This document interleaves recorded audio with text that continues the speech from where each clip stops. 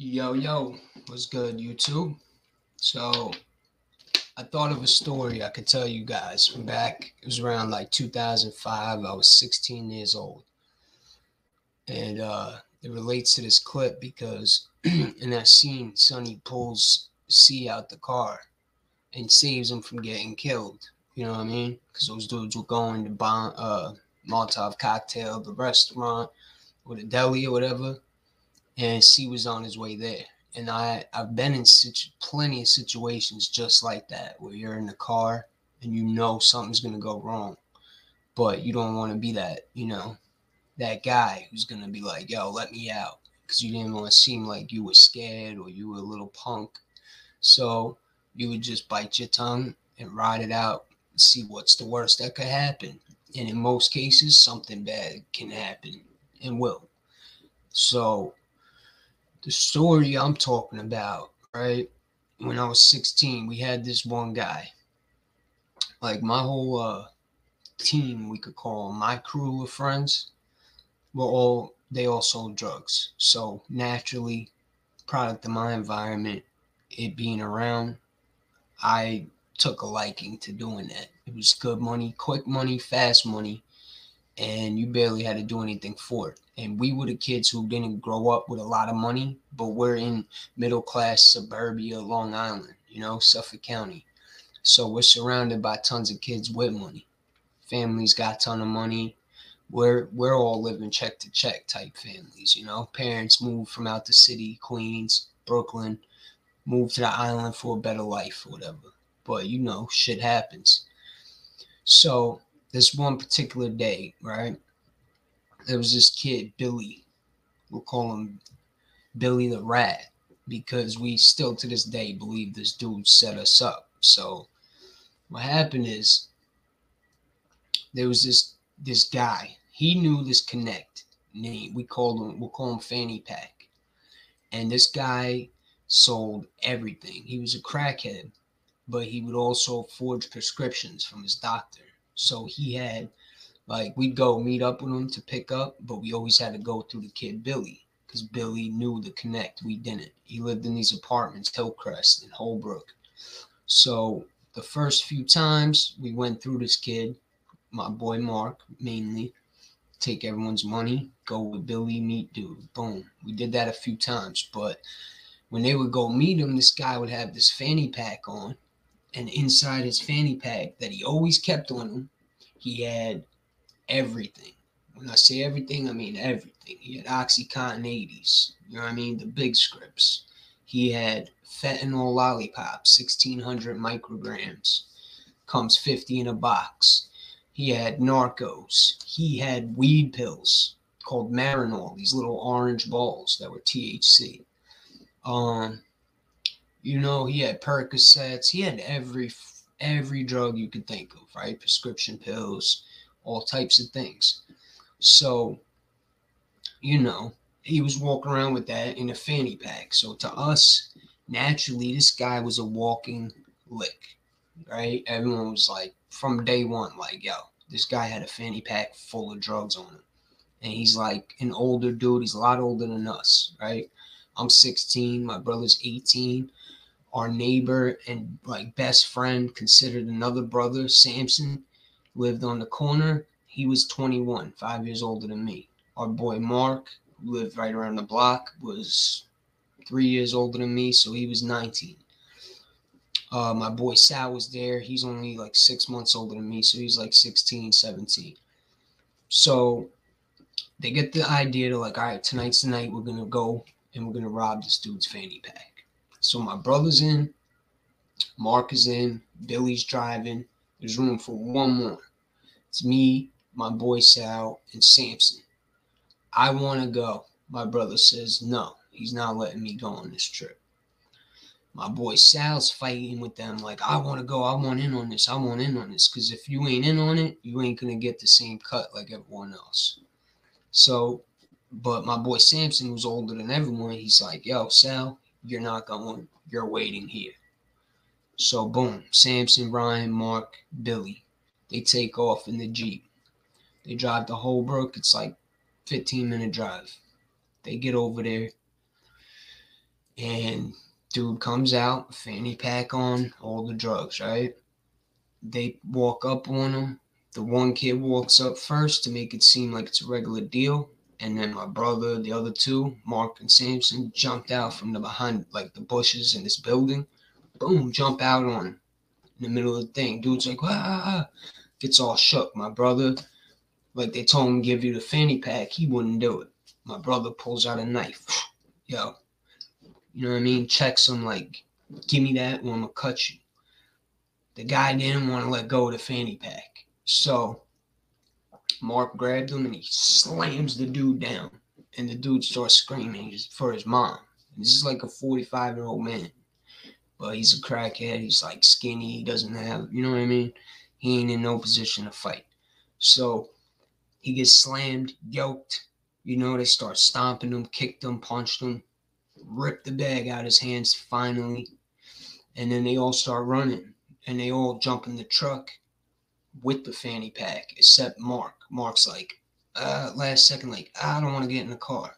And he had picked up like 3 boxes of the fentanyl lollipops, 1,600 milligrams. So it was 150 lollipops in those 3 boxes. He had those and he stuffed them in his cargo pants pockets and shit. And he's like, I ain't getting in the car. So he's like, he tried telling my brother and Samson, like, yo, just run. Let's run. And they were like, no, we got to get out of here. So Mark takes off on foot. Boom, books it through the parking lot, starts going this way. They said they turned out that parking lot and they get like, I don't know, a mile down the road and they hear the sirens and they see the lights. And they said, yo, it was way too quick. There's no way the cops would be on it that quick. So, but when they heard that and seen the lights from a distance, boom, my brother threw the bag out the car into the woods, the fanny pack. So now they don't even have that shit on them. So the cops come up, pull them over.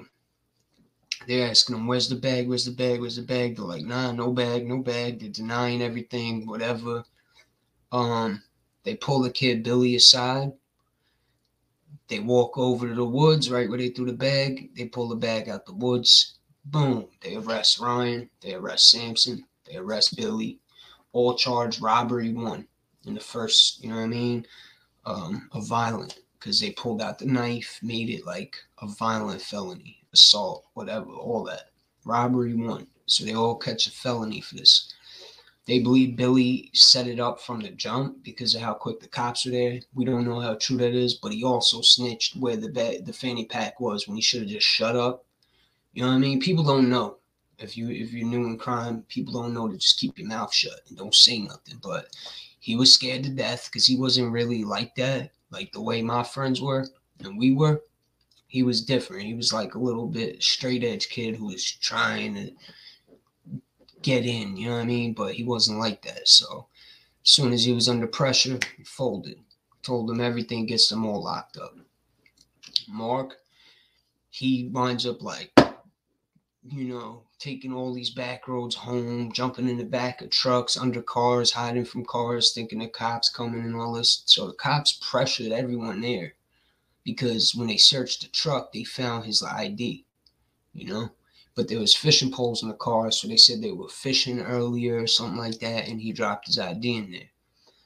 Nobody in that car dined out Mark, not even the kid Billy.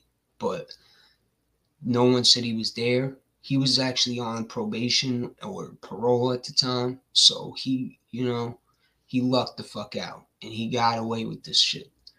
The other 3, nah. They all caught robberies, whatever. We don't know what happened to Billy because after that day, he was dead. But my brother and Samson wind up, you know, copping out to it.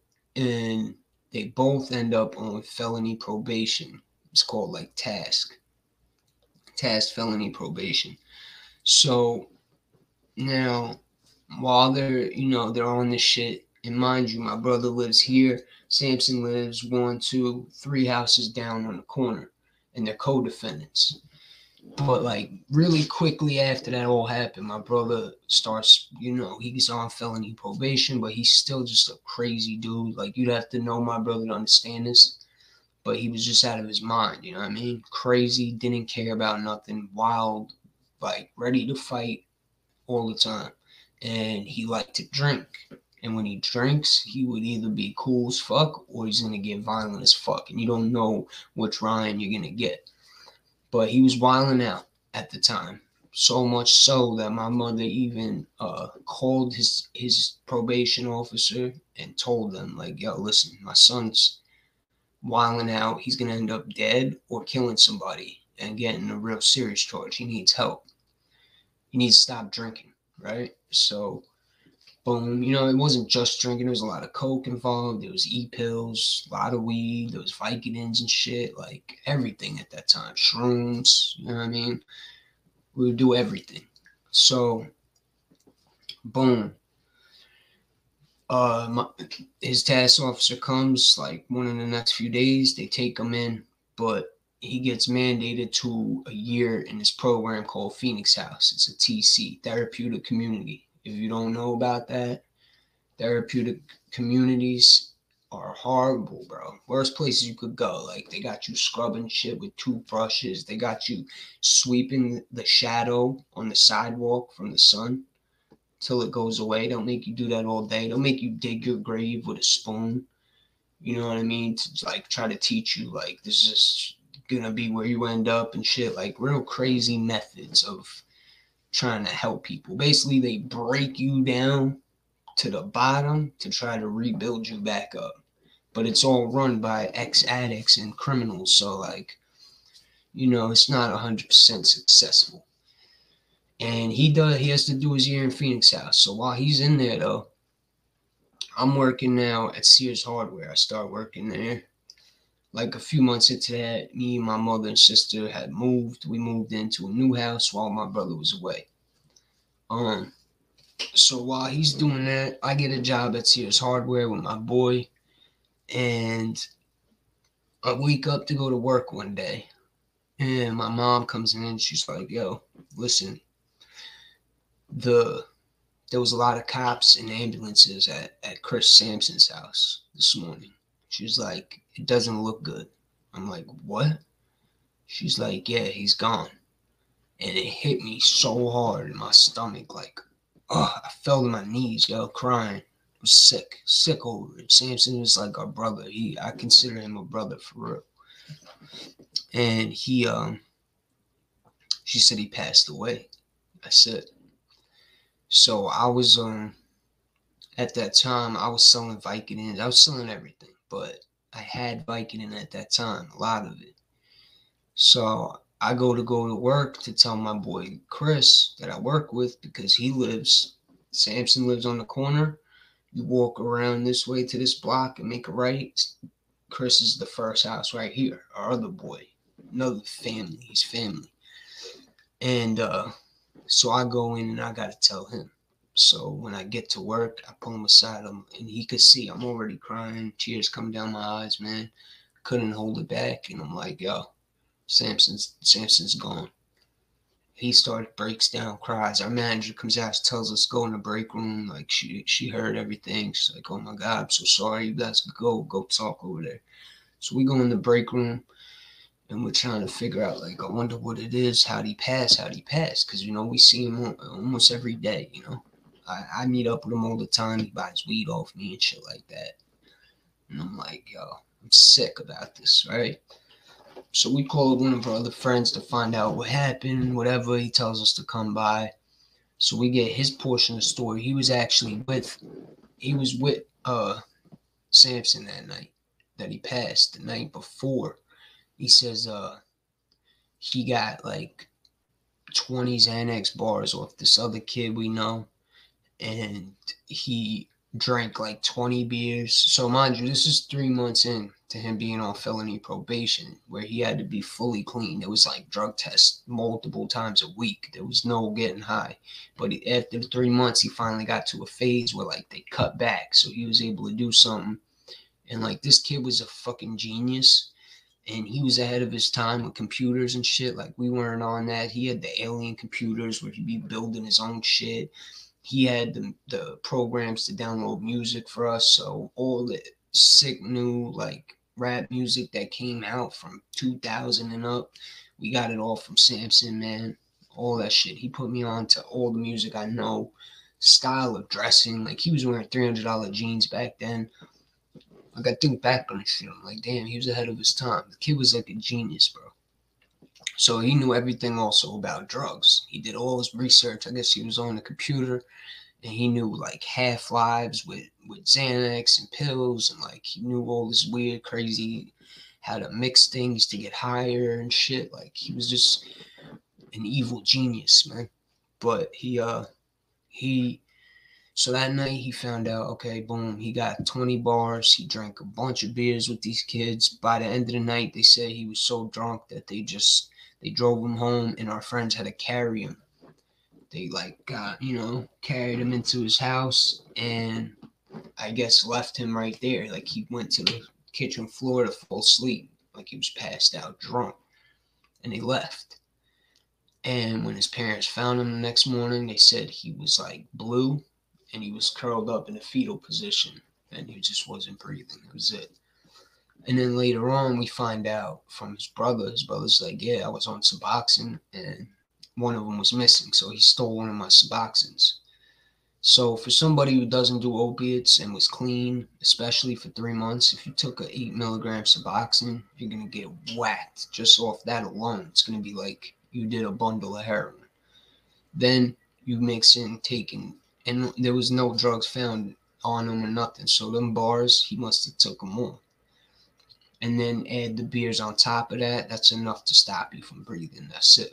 That was it for him. That was his thing. Like, he was done. And, my brother was still in the program, and he was sick to death. Like, he couldn't, that shit hurt him real bad, because I was his best friend too. Like, this kid knew us since we were in diapers, He's 5 years older than me, 3 years older than my brother. And that was the first friend we ever lost like that, like our real good friend.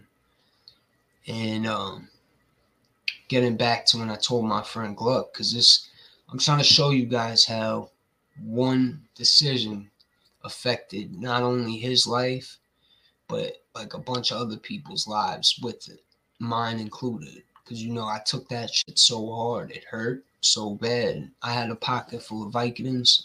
So the first thing I did was I remember taking a handful of 750s, 7.5 milligrams. Gave my friend Gluck a handful. He ate a handful. And that's how I coped with the first death that really hit me hard.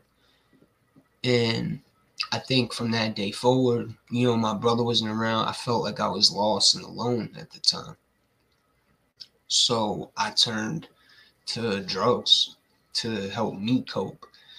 And I overdid it, and I went crazy while my brother was gone. By the time he came home, I was, I believe if I wasn't sniffing heroin at that point, I was sniffing Oxycontins at least, and right about to get into heroin.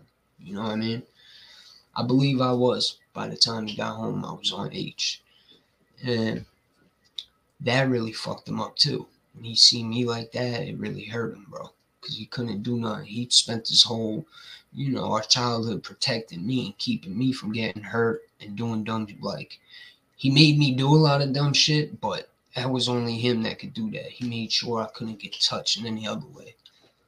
And he was my best friend too, And now both of these kids, my brother and my other brother, Samson, are both dead. Rest in peace. Samson, rest in peace, Ryan. And so that just goes to show you, right? When they got in that car, nobody knew the outcome was going to be. We thought you were going to pull up, it was going to go smooth, snatch that bag, everyone get back in the car, get home, everyone's safe, no one gets caught. But that goes to show you one decision, because it was going to be either me, Sal, or Samson in that car, right? But Samson was older, and he had, seniority, so he was going. And he was like, yo, fuck you, Sal, I'm going. And if he didn't go, would he be here today? You know what I'm saying? Because he would have never got put on task probation. He never would have had to stay clean for such a long time that when he finally decided to get high, maybe his body would have been able to handle it better. You know what I mean? And had he not died, maybe I wouldn't have started taking a bunch of pills to cope with it. You know what I mean? Because my brother was gone too because of them both getting in the car. There's just a lot of different things spiral out from that one person decided to get in them cars. You know what I mean? So that reminds me a lot of this Bronx Tale scene with C when Sonny's like, get out the car. Because look what happens. They pull up, they start throwing Molotovs and shooting at these people. And then they go to leave like everything's all good. And what happens? The dude from the store takes the Molotov, lands in the car, lights the rest of them on fire. Car goes up in flames. Boom! All of them are dead. C would have been in that car, he would have been dead too. You know what I mean? So yeah, that's it. That's my story for you guys. Just a quick little rundown. And the moral of the story is really think about what you're doing before you decide to just want to fit in. You know what I mean? It's okay to be like, yo, I'm not in for this ride. I'm not going to do this. Like, don't be afraid to speak up for yourself because you're worried about how you're going to get judged. Because my school used to say this to us every morning. I remember it's like, the choices you make today shape your world tomorrow. And that's a valuable lesson to know, man. You got to be extra careful, especially if you're hanging around people that you know are like crazy. They're about that life. They're willing to do crazy things to get ahead in life. You got to be weary, especially like these people are really close to me. There was no escaping.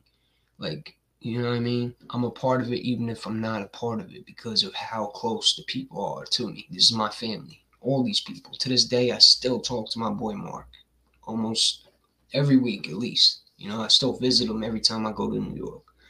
He comes here and visits me all the time. Like, that's my brother. Samson was my brother.